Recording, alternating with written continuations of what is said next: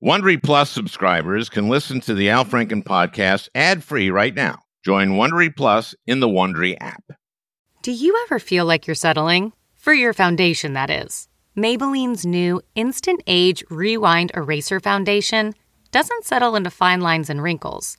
With SPF 20 and moisturizing Pro Vitamin B5, this foundation not only provides medium coverage and a natural finish, but also protects and nourishes your skin. And the best part? The blurring sponge tip applicator makes application a breeze. Say goodbye to cakey, uneven foundation and hello to a flawless, radiant complexion. Try our new foundation today and see the difference for yourself at Amazon.com/Instant Eraser Foundation.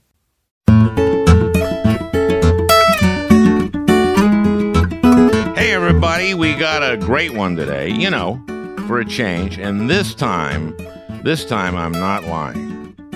The brilliant Anne Applebaum of the Atlantic Monthly is with me from Poland, where she makes her home, and I could not have a better human being to walk us through where the war in Ukraine stands and where it is going and why it's going to be a long war. Because Anne explains what this is, which she says is genocide, which surprised me. I had always thought of genocide as Hitler and the Jews and some other instances throughout history where people are targeted. But Anne says that's what this is, that Putin wants to destroy Ukraine and doesn't see it as a real country and wants to wipe it off the map. And she points to what the Russians have done when they have occupied a piece of territory in Ukraine, which is round up and torture and kill people who speak Ukrainian and ship Ukrainian children to Russia and make them Russian.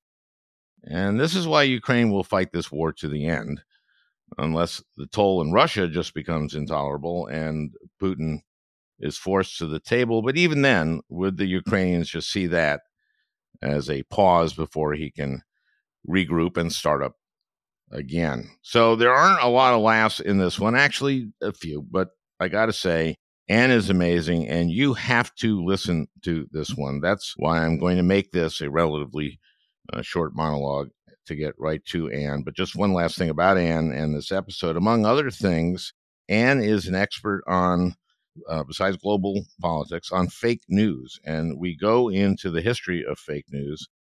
And of course, there's always been propaganda and Stalin and Hitler and Father Coughlin, all using the radio, etc. But Anne talks us through how Putin played a big role in creating fake news as we know it today. When he was in the KGB in the early 80s, they created an international rumor that the CIA had invented AIDS. I think I remember that. And they planted it first in an Indian newspaper and then an Italian newspaper and in a lot of different places all over the world. And they created some fake scientists who gave a fake press conference and spread the rumor in Malaysia and in Africa. And this, of course, was all pre-internet. Now, of course, you spread fake news instantaneously all over the world on the internet through social media and the dark web and with thousands and thousands and thousands of bots. Hey, so this is a dark one, but I have to say, Anne, who joins me here for the second time, instantly joins the pantheon of the greatest Al Franken podcast guests of all time, along with Heather McGhee, Dahlia Lithwick, Frank Foer, and Norm Ornstein, although I might have to drop Norm to make room for Anne.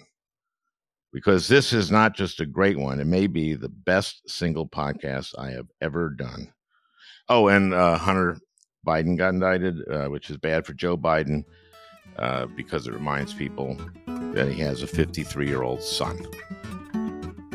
Anyway, listen to this one with the amazing Anne Applebaum. It is a great one, for a change. The best way to learn a language? Immersion. Living where the language is spoken and using it every day. But if that's not in the cards this year, you can still learn a language the second best way, and that's with Babbel.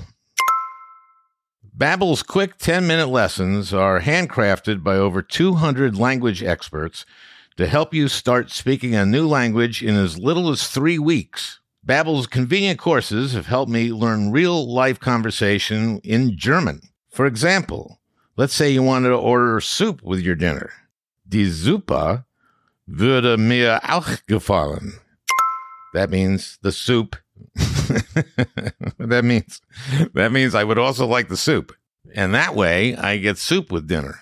Here's a special limited time deal for our listeners. Right now, get up to 60% off your Babbel subscription, but only for our listeners at babbel.com/Franken. Get up to 60% off at babbel.com/Franken, spelled BABBEL.com/Franken. Rules and restrictions may apply. Okay, it's time to commit. 2024 is the year for prioritizing yourself. Begin your new smile journey with Byte, and you could start seeing results in just 2 to 3 weeks. Just order your at-home impression kit today for only $14.95 at Byte.com. Byte Clear aligners are doctor-directed and delivered to your door. Treatment costs thousands less than braces. Plus, they offer financing options, accept eligible insurance, and you can pay with your HSA FSA. Get 80% off your impression kit when you use code WONDERY at Byte.com. That's BYTE.com. Start your confidence journey today with Byte. Ann writes for the Atlantic Monthly, and I'm always looking for your stuff, and I missed your piece on Elon Musk somehow. Now, he, of course, has these satellites, the Starlink system, and was providing Ukraine with a lot of help in the war, right? Yeah, more than that. You know, what happened is that at the very beginning of the war, the Russians essentially took out the Ukrainian internet. And there was an emergency. People said, what can we do? And someone said, let's use Starlink. It's relatively cheap. You can do it fast. You can set it up with these little pods that you can distribute to people, and everyone can start using them. And everyone distributed Starlink. Starlink became the Ukrainian internet. And nobody really thought about what, therefore, was the role of Elon Musk, who is the private owner of this system and who can make decisions about it. And normally, of course, when the Defense Department buys a weapon or a system or something, there's a kind of Chinese wall between the producer and them. And so they decide how it's being used. But this was an emergency, and therefore he had some say over. If you make a missile for the U.S., you don't, each time they use it, have to approve it. This is, if the U.S. buys one, this is different. He owns this thing, right? He owns the system. He owns the satellites. And he was, initially, I think the system is now changed. He was therefore able to make some decisions about it. And infamously, and actually this story has been known for a while, in September of 2022, the Ukrainians had put together a fleet of sea drones, which at that time nobody knew about. I've just been to see them, which I can tell you about it. They're very, very cool. What are sea drones? Sea drones. There are different kinds. The ones that I saw are little mini boats. They look like little black boats. I mean, funny enough. Hence SEA. Sea, yes. Sea as in the water. Yes. Yes. Okay. I got it. Sea is in the water. These are water drones. There are also some there are submarine drones too, but these are actually unmanned boats or something. And they're little black boats. They're about the size of like a paddle boat. But they have explosives. And they also have very, very sophisticated communications equipment attached to them. So you can guide them, you can navigate them, they have little cameras, you can see where they're going. They were custom designed by Ukrainian engineers who began working on them after the war broke out. And the first time they tried to use them was in September 2022. And they aimed them at the port of Sebastopol, it's part of Crimea, and it's where Russia keeps its Black Sea fleet. On the way to Crimea, suddenly the satellite connection stopped working. And there was a kind of panicky moment where the Ukrainians and some people not in Ukraine, actually, some Americans, started calling up Musk and saying, could you please turn it on fast? They're in the middle of an operation. And Musk refused. And there's a discrepancy about whether he actually turned it off or whether it hadn't been turned on. And there are people who have different versions of that, actually. But in any case, it didn't happen. The operation was aborted. And some of the drones made it back home, actually. Some didn't. But this was the first time that Musk actually interfered in a Ukrainian operation.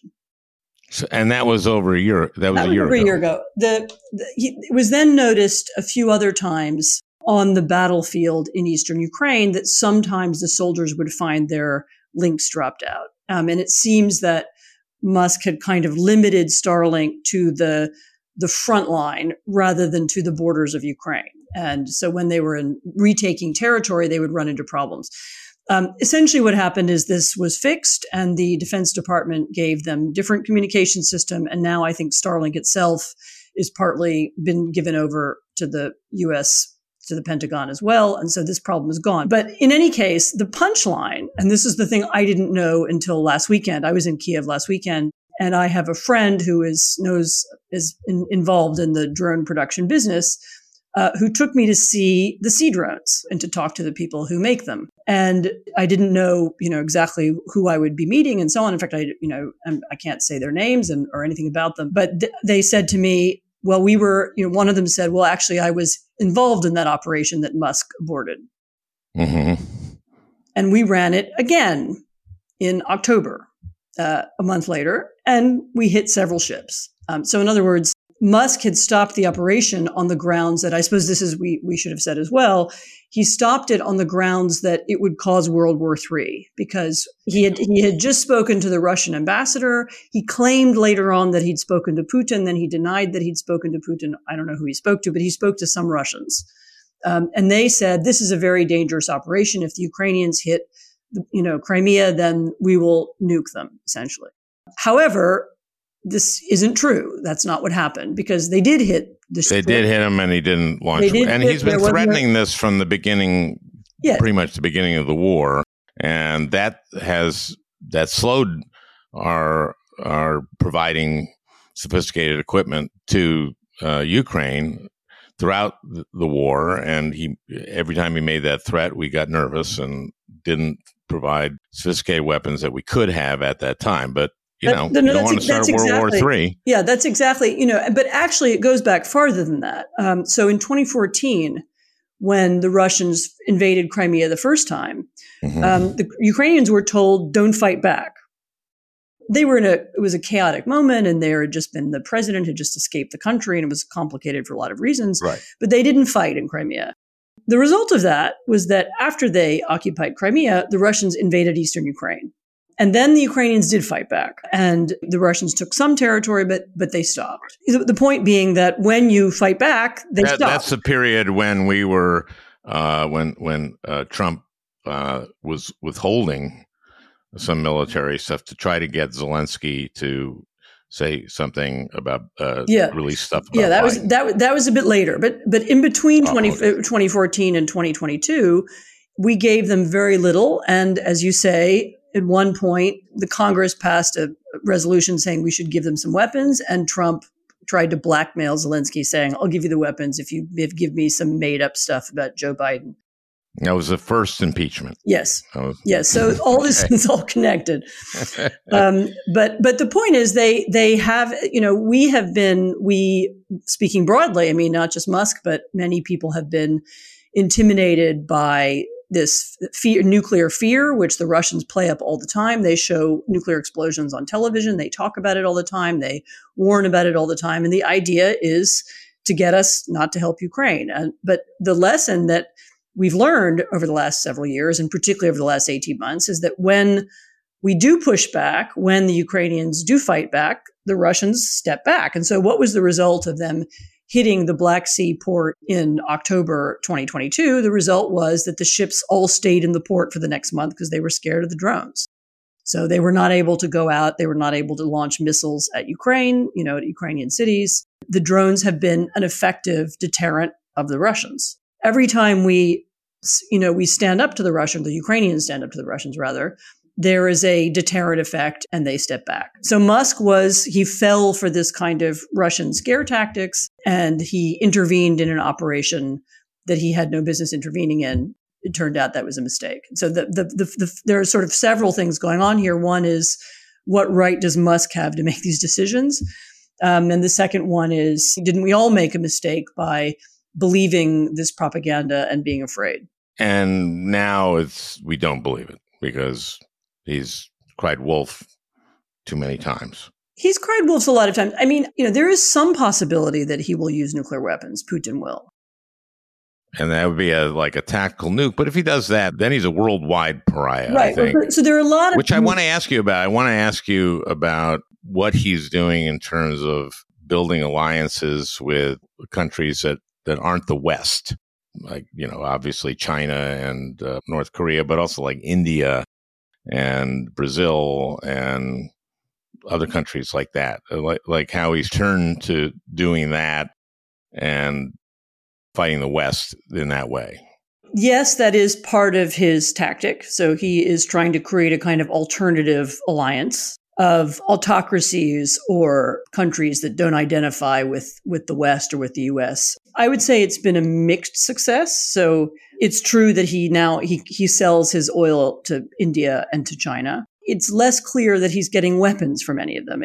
Certainly the Indians don't seem to be giving him any weapons. It's like Iran and North Korea. Korea. And even China officially, there's an argument about whether some Chinese components are getting to him, but It doesn't look like the Chinese are helping him in some massive way either. The Chinese don't seem to like the war. And in fact, just to the previous point, the Chinese have said out loud several times, this must not become a nuclear conflict. And they seem to be not keen on that at all. And that's one of the big pressures on Putin, other than the fact that we would respond somehow, which we've also said to him. I would think everyone in the world would think that, because once that happens, we don't know what happens next. And also, any nuke will put radioactivity into the atmosphere world. And yes, and the wind blows to the east in that part of the world, and the radioactivity will spread into Russia. So there are significant numbers of reasons why it would not make sense for him to do it. But yes, he is absolutely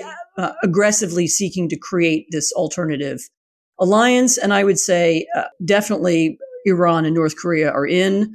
I suppose Venezuela is in and Cuba is in. To what extent, you said that China might be sending some parts or stuff that he can.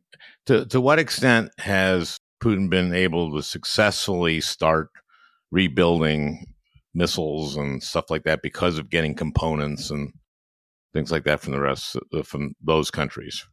So I'm not sure that we know with any precision, but it seems he's been able to do some of that, but not in large quantities. And I mean, there was somebody, I was in Kiev last week, and somebody told me that they had over the summer, there was a missile that fell somewhere in Ukraine that they took apart and identified, and they realized it had been made very recently. But that also implied that they're making stuff and rushing it to the front line because they've run out of stuff. So it's not like they have these huge stockpiles anymore. And it's not clear that they're able to replace what they used to have very quickly. Well, this goes to my big question is, how has the counteroffensive gone, and where are we in the war? The counteroffensive, has gone slower than many had hoped.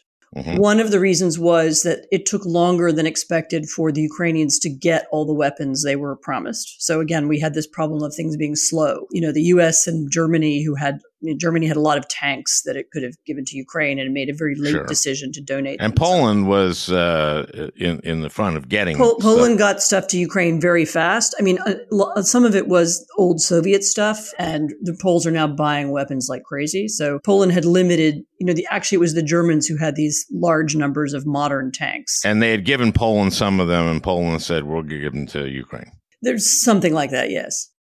Now, for my audience, just for geography, Poland has a big, long border, and sort of the whole of southeast Poland borders Ukraine. So the Poles are in on this whole hog, right? I mean, the Poles perceive this as the conflict, because if Putin had won in Ukraine the way he expected to win and had taken it over quickly and so on, they reckon they would have been next. So there's that, there's that aspect of it. There was also a thing that happened here in Poland, with the first couple of days after the war broke out, there was a kind of national shudder, because even the photographs looked like September 1939, which is when Poland was simultaneously invaded by Germany and the Soviet Union. And even the pictures, of the women at the train stations looked like pictures that were familiar to people. So there was this huge public reaction saying we have to do something. People drove their cars to the border to pick up refugees. Everyone I know had refugees. How many refugees from Ukrainian refugees are in Poland right now? So quite a lot of them. There were a lot who came over the border. I mean, several million. I don't know that there's an accurate number now. A lot of them either moved on to other European countries or went back. Every time I've taken the train back to Ukraine, it's been full of people going home, because you can actually now live in Western Ukraine or Kiev, and most of the time it's pretty normal. The number is probably something like 1 million, but they're also, it's not as if they're refugee camps. I mean, they work on construction sites or they work in shops. I mean, they're integrated into the economy, and I'm constantly meeting Ukrainians. I mean, they're driving taxis or they're running small businesses. So there are a lot of them are part of the economy now, rather than some kind of group that stands out. There is a little bit of resentment of them. There is a little bit of scratchiness now between Ukraine and Poland. There's some arguments about Ukrainian grain exports, which are cheaper than Polish grain, something like that. And we have a nationalist government here, which is trying to use some of that xenophobic energy to help them win an election campaign. So there's a bit of that around right now. But as I said, overall, the policy remains very strongly pro-Ukraine, very strongly pro-NATO, very much. I mean, most of the U.S. equipment comes through Poland. And there are, of course, U.S. troops in Poland now for the first time ever in world history. So there is the war is present here in a way it's not in the U.S. Part of the reason that the counteroffensive was slower was the Russians had really dug in, right? And were able to mine the places out because it was slower in developing, and that gave them the time, and tank traps and all that stuff. Yeah. So to give you an idea, I mean, this is probably the largest minefield any army has ever tried to cross. So there are thousands and thousands and thousands of mines over hundreds of square kilometers. It's this huge obstacle. And the Ukrainians tried in June they have this equipment, they have these new tanks and so on, and they made one attempt to cross it with a big group, and they realized it couldn't be done. You would cross it, you would demine some area, and by the time you got the tanks into place, the Russians would have identified where it was the area that you'd cleared, and they would hit you. So they started fighting in a different way, and they essentially they fight with infantry. They have guys on foot, sappers who demine territory, and then they have infantry come in, and very slowly doing that, they have taken back some territory, both in the northern sort of northeast of the country, and then some in the south. I mean, they've made enough progress so that they're able now pretty much to hit almost every area of the occupied territories, and they continue destroying Russian logistics. I mean, every day something explodes, and somebody sends around a YouTube video of it, and they have moved forward. I mean, I think some had hoped for more progress by the end of the summer, but it was not to be. Maybe by the end of the year, by the end of the fighting season, there'll be something more. And people, there are different scenarios, and people hope for more, but it does now look like it will take longer than it was expected. So, that brings us to the subject of a long war. And what does that mean? I don't know how long it can go on. The Russians are now, I was given a figure, something like 40% of their budget is now weapons and recruiting and pushing people to the front line. They have real labor shortages now because of all the people who've been called up. How do they recruit when you say recruiting? Recruit is the wrong word. Sorry, mobilize. Mobilize. Mobilize. And because I can imagine recruiting posters for this war and come get shot up in Bakhmut, not very appealing. But I mean, they were fighting with convicts earlier in the war. So of course, Prigozhin used them, and how's he do? Oh, he's dead. Yeah, that was Well, you laugh, But, well, it was, I mean, how is he doing? Miscalculation, do you think, that Prigozhin made in terms of... I never understood when you're marching toward Moscow and then you say, oh, and then you meet with him and go like, okay. I mean, how does that work? In other words, what was going through Prigozhin's mind? So it's pretty clear that he expected more support. And he wasn't going to get it, and then he bailed. Yes. When he he did walk into the city of Rostov and into the military headquarters there, which is the main military headquarters from which the war is being run. He walked in, he parked his armored cars outside. Right. No one stopped him. He announced that he was staging rebellion. Putin went on television and said, this is like 1917 and I'm like Tsar Nicholas II and, we mustn't let this civil war break out. Then he started marching to Moscow, where he also had very little opposition. They just drove their military vehicles down the highway. And they got quite close. I mean, they got within something like 100 miles of Moscow. The city of Moscow panicked. They started building barriers outside of the city, and people were told to stay home and so on. He got pretty far, without anybody objecting to it. And my guess is that he expected something more, though. He thought some other military units would join him. He expected people to support him, and they chickened out or something. And then he decided he didn't want to die on the outskirts of Moscow, even though there would have been a kind of aesthetic glory to doing that. He didn't want to do that. So he went back, and Putin seemed to almost forgive him. And then people in Moscow started saying, well, how could you forgive him? He was he staged an insurrection. And then, mysteriously his plane crashed.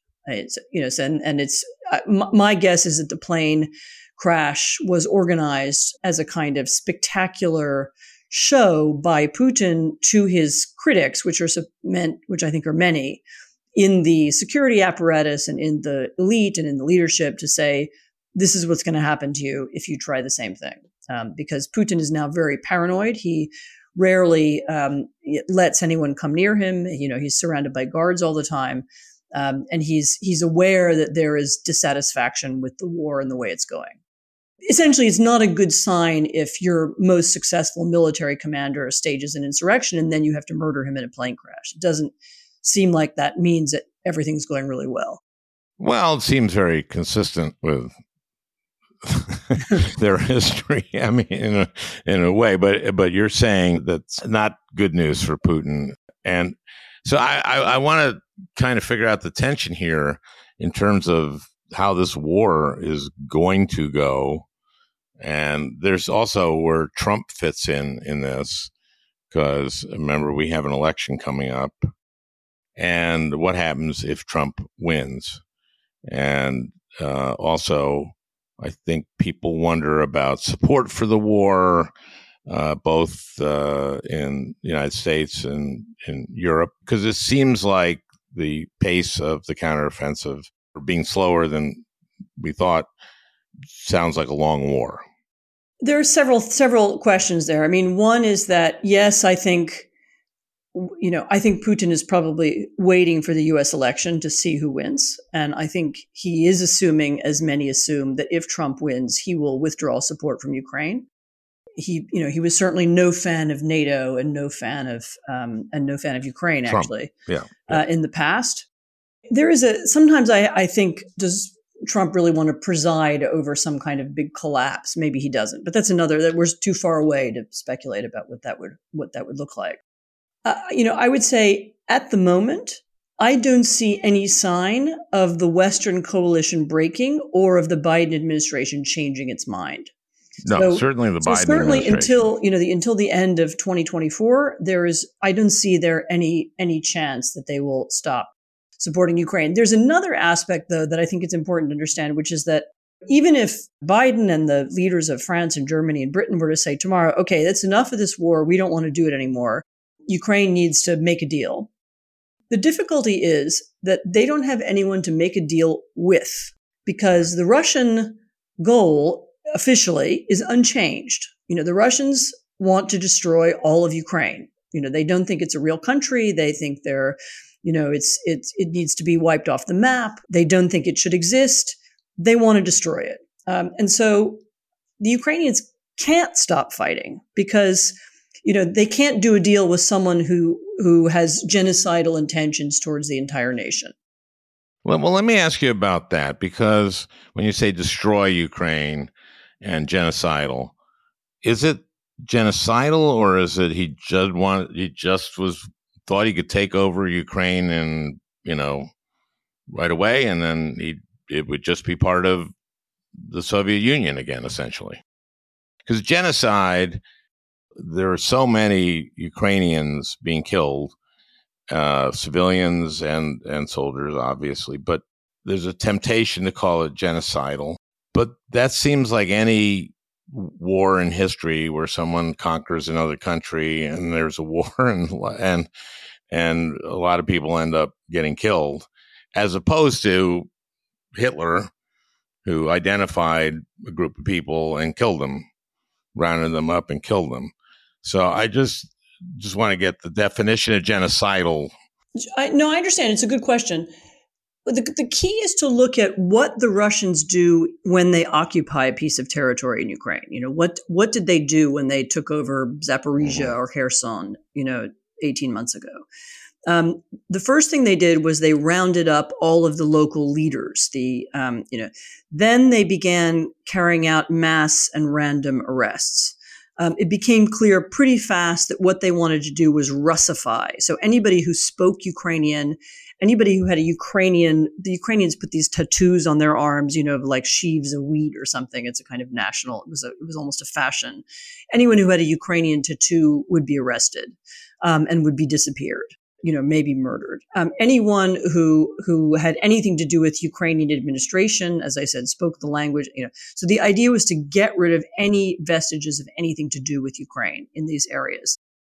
The other thing they did was they began kidnapping and deporting children. So some of these were children from, orphanages and so on. But the point of it, and the point was they take the children to Russia and then they Russify them, they change their names, and they give them to Russian families. So, in other words, the idea is that you want to disappear Ukraine. You want to destroy it as a nation. Whether that's going to require killing every single Ukrainian, maybe, maybe not. But certainly the idea is to eliminate it as an identity or as a nation or as a language or as a remembered history. Or as a society. And the definition of genocide, actually, this is longer, as it was originally conceived, was about eliminating a people, a nation, a group, through different means. Hitler did it in one way, but the idea is that Putin doesn't think it should exist. There shouldn't be any Ukrainians. It turns out, I think his original assumption was there weren't really any Ukrainians. There were sort of Zelensky and a few guys, and once we could kill them, and then everybody else would turn out to be Russian. And now they're discovering that there are a lot more Ukrainians than they thought. Actually, there's, 30 million of them. And so they are becoming more systematic. They're killing more people, and the lethality of their occupation is much worse than it even was originally. Maybe there's a different word you could use that would be less evocative of the Second World War, but it's an attempt to eradicate them as a nation, and that's something that's a little bit more than just. It's not just a territorial war. It's not just about who controls the city, because if the Russians take over the city, they kill everybody there and they torture people and they take the children away. So it's not like the Ukrainians can just say, oh, all right, you can have that city, and it's okay to torture all those people and kill them. Well, that kind of motivates the Ukrainians, yes. And that helps me understand that, because you wonder how long they can do this.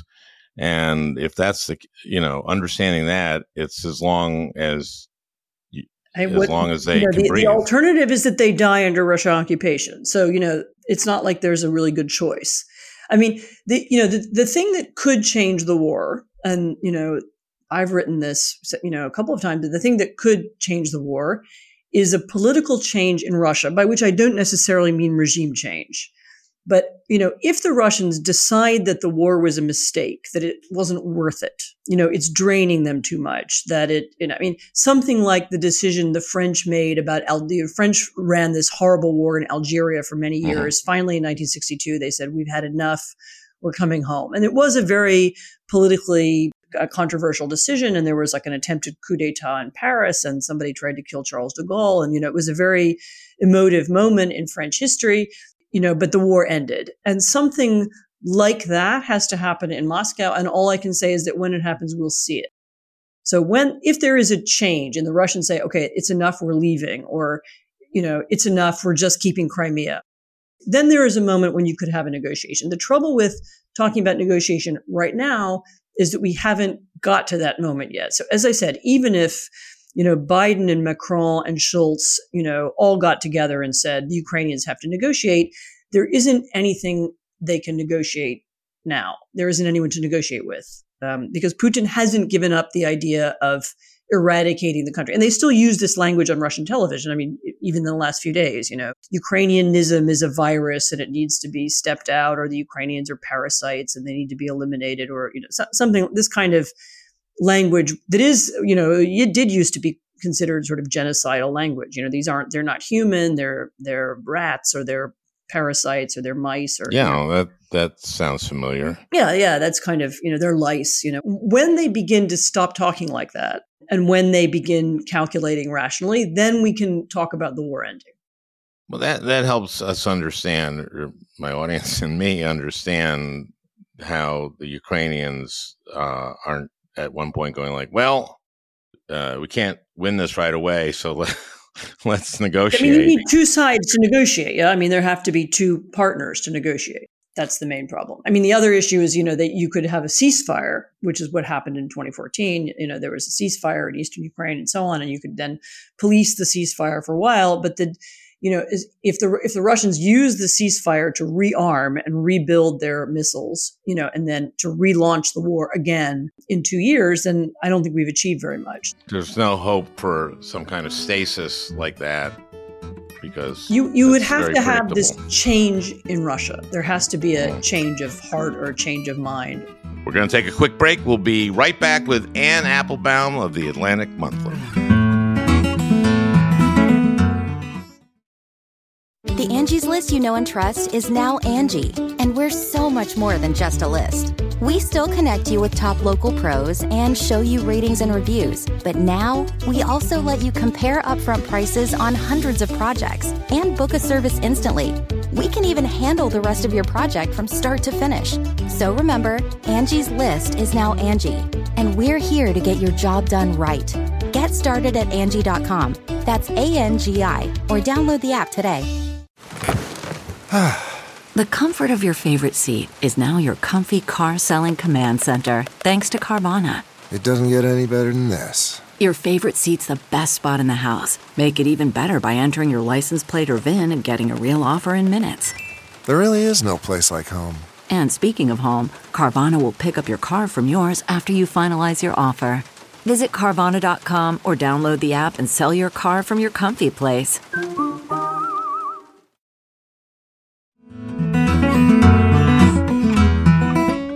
We're back with Anne Applebaum of the Atlantic Monthly.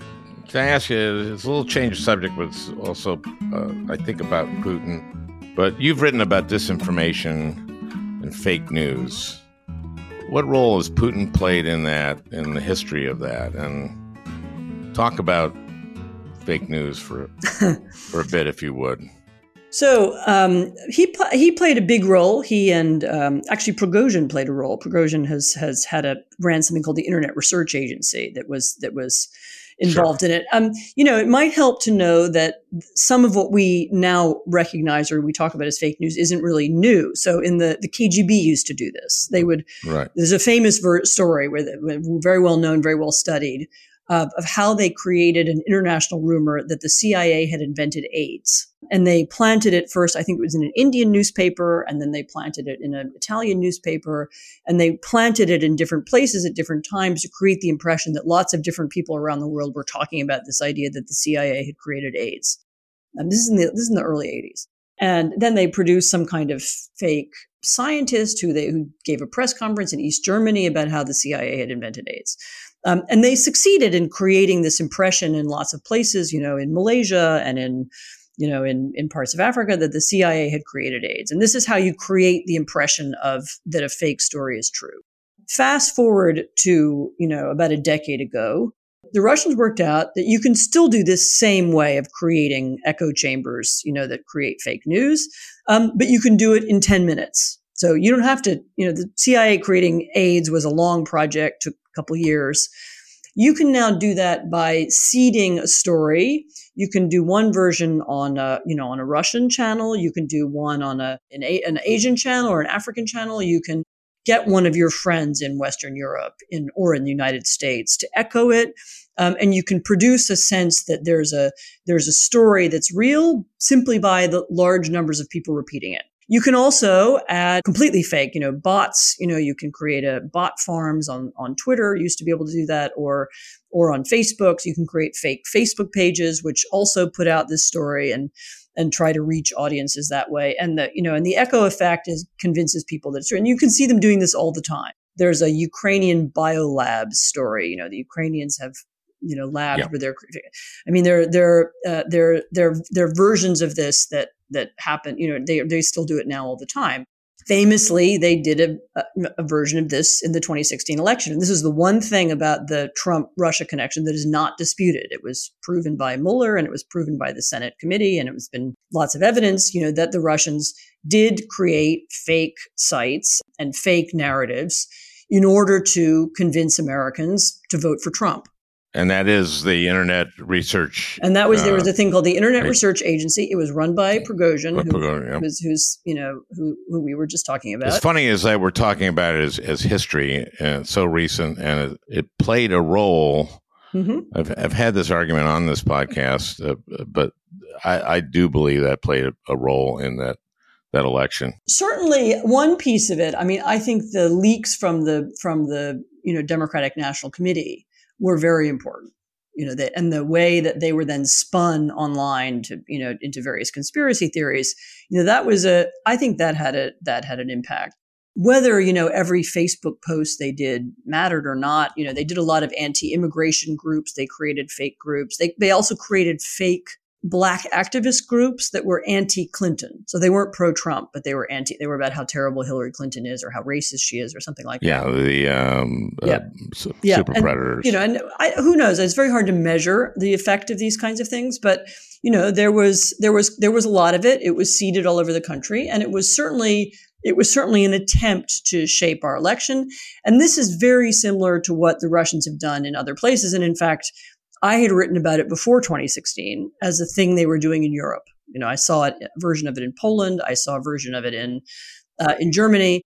I actually wrote I was involved in a project, it was sort of think tank project, that we wrote a paper describing how this works. We took it around Washington, and it was either late 2015 or early 2016. I can't remember. And I have this funny memory of taking it to Capitol Hill and showing it to people. They would say, well, boy, this is terrible. It's really bad that Slovakia is going to have this terrible problem, but it's not really that important and it couldn't affect us.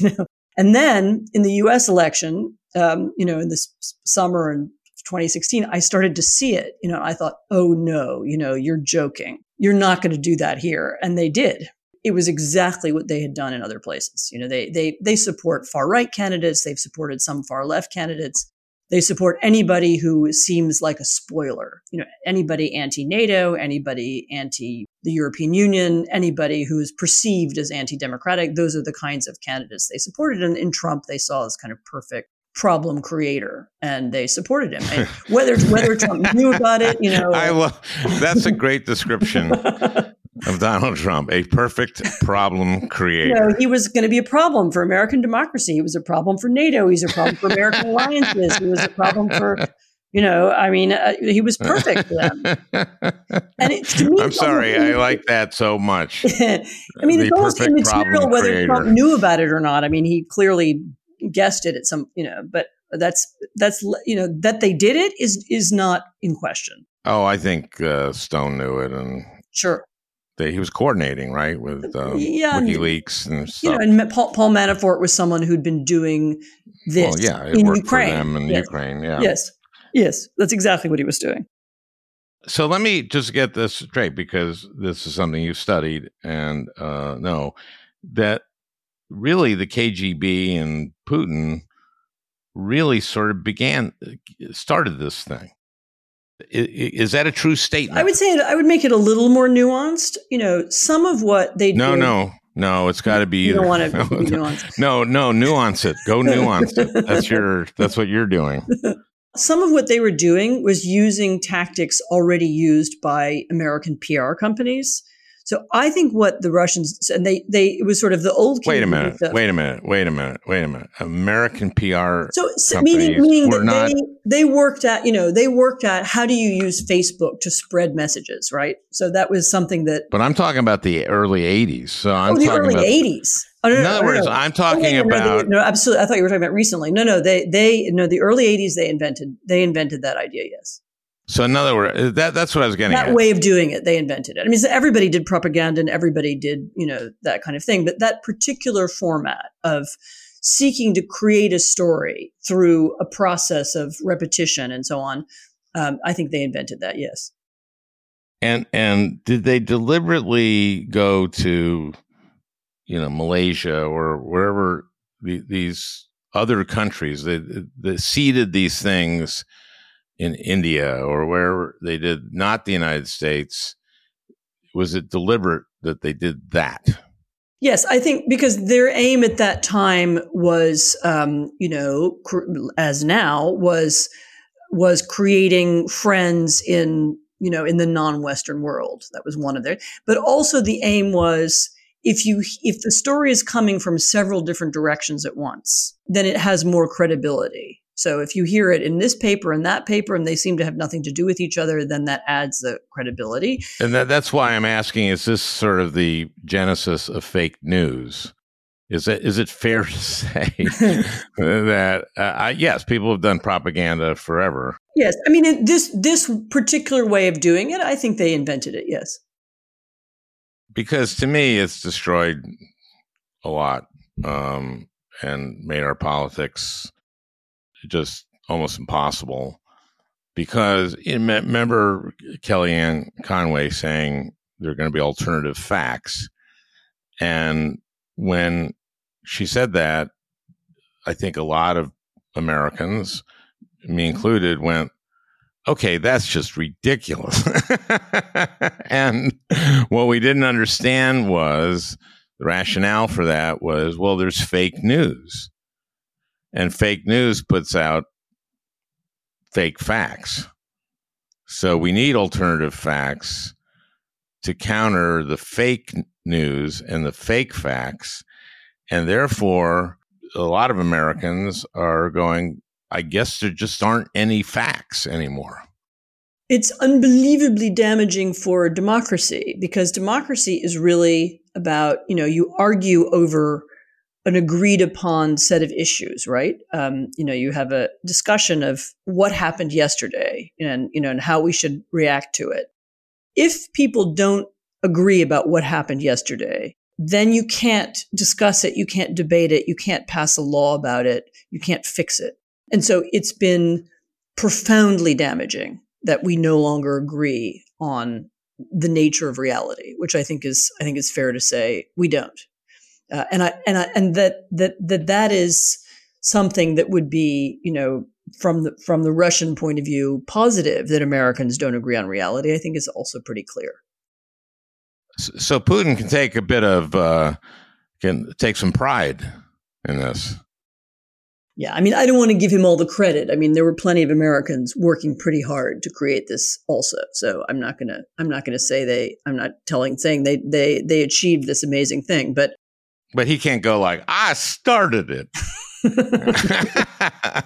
Well, I don't know. Maybe in the private of one of his gold palaces, he does that. I don't know. Well, I'm not. Yeah, but I just wanted to get that history from you, because this is something among other things that you seem that you are an expert on, and I can't tell you. Thank you for doing this. Our I think we've talked about the future of the war, which is we don't know, but I think we understand now why Ukrainians will just keep fighting, because it is their survival. They're very survival. So one of them, somebody said to me when I was there last week, and he said, what if the Americans won't give us weapons, then we're going to go and get weapons from, South Korea or India. And if they won't give us weapons, we're going to, pick up sticks and stones, is what he said. Yeah. We will kill them with axe. Yes. That's not a good Ukrainian accent, was it? Does that sound Ukrainian? Not really, sorry. What's a good Ukrainian name? What's a first name for a Ukrainian? I don't know. A male. Mikhailo, Serhiy, Serhiy. Yeah. We will hear his axe. Okay. We just kill him. Okay. So we don't need this Starlink to do that. Well, I hope you enjoyed listening. That beautiful music is by Leo Kottke, the great Leo Kottke. I want to thank Peter Ogburn for producing this podcast. We'll talk again next week.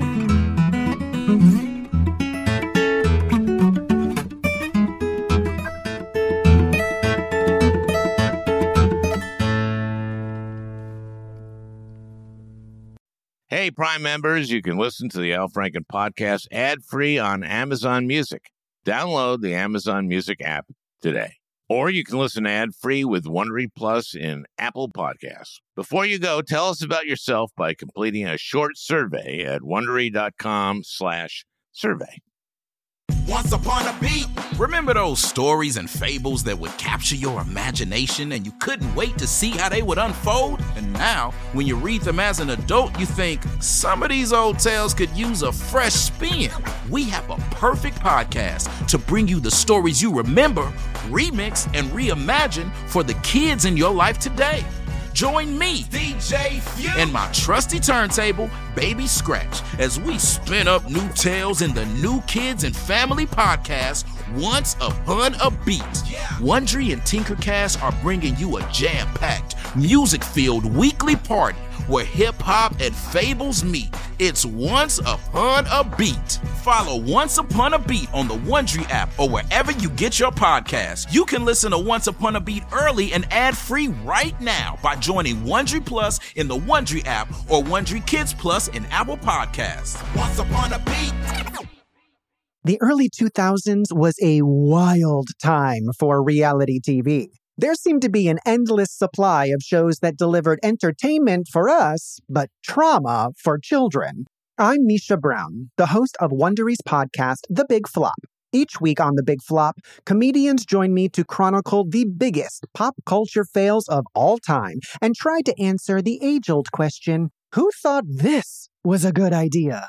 We recently looked behind the scenes of what was really going on at Abby Lee Miller's dance studio. Abby's biggest misstep wasn't screaming nonsensical catchphrases or throwing chairs on television, but instead, she was choreographing financial fraud in plain sight. Join me to break down all the wild details of Abby Lee Miller's story. Follow The Big Flop on the Wondery app or wherever you get your podcasts. You can listen to The Big Flop early and ad-free right now by joining Wondery Plus.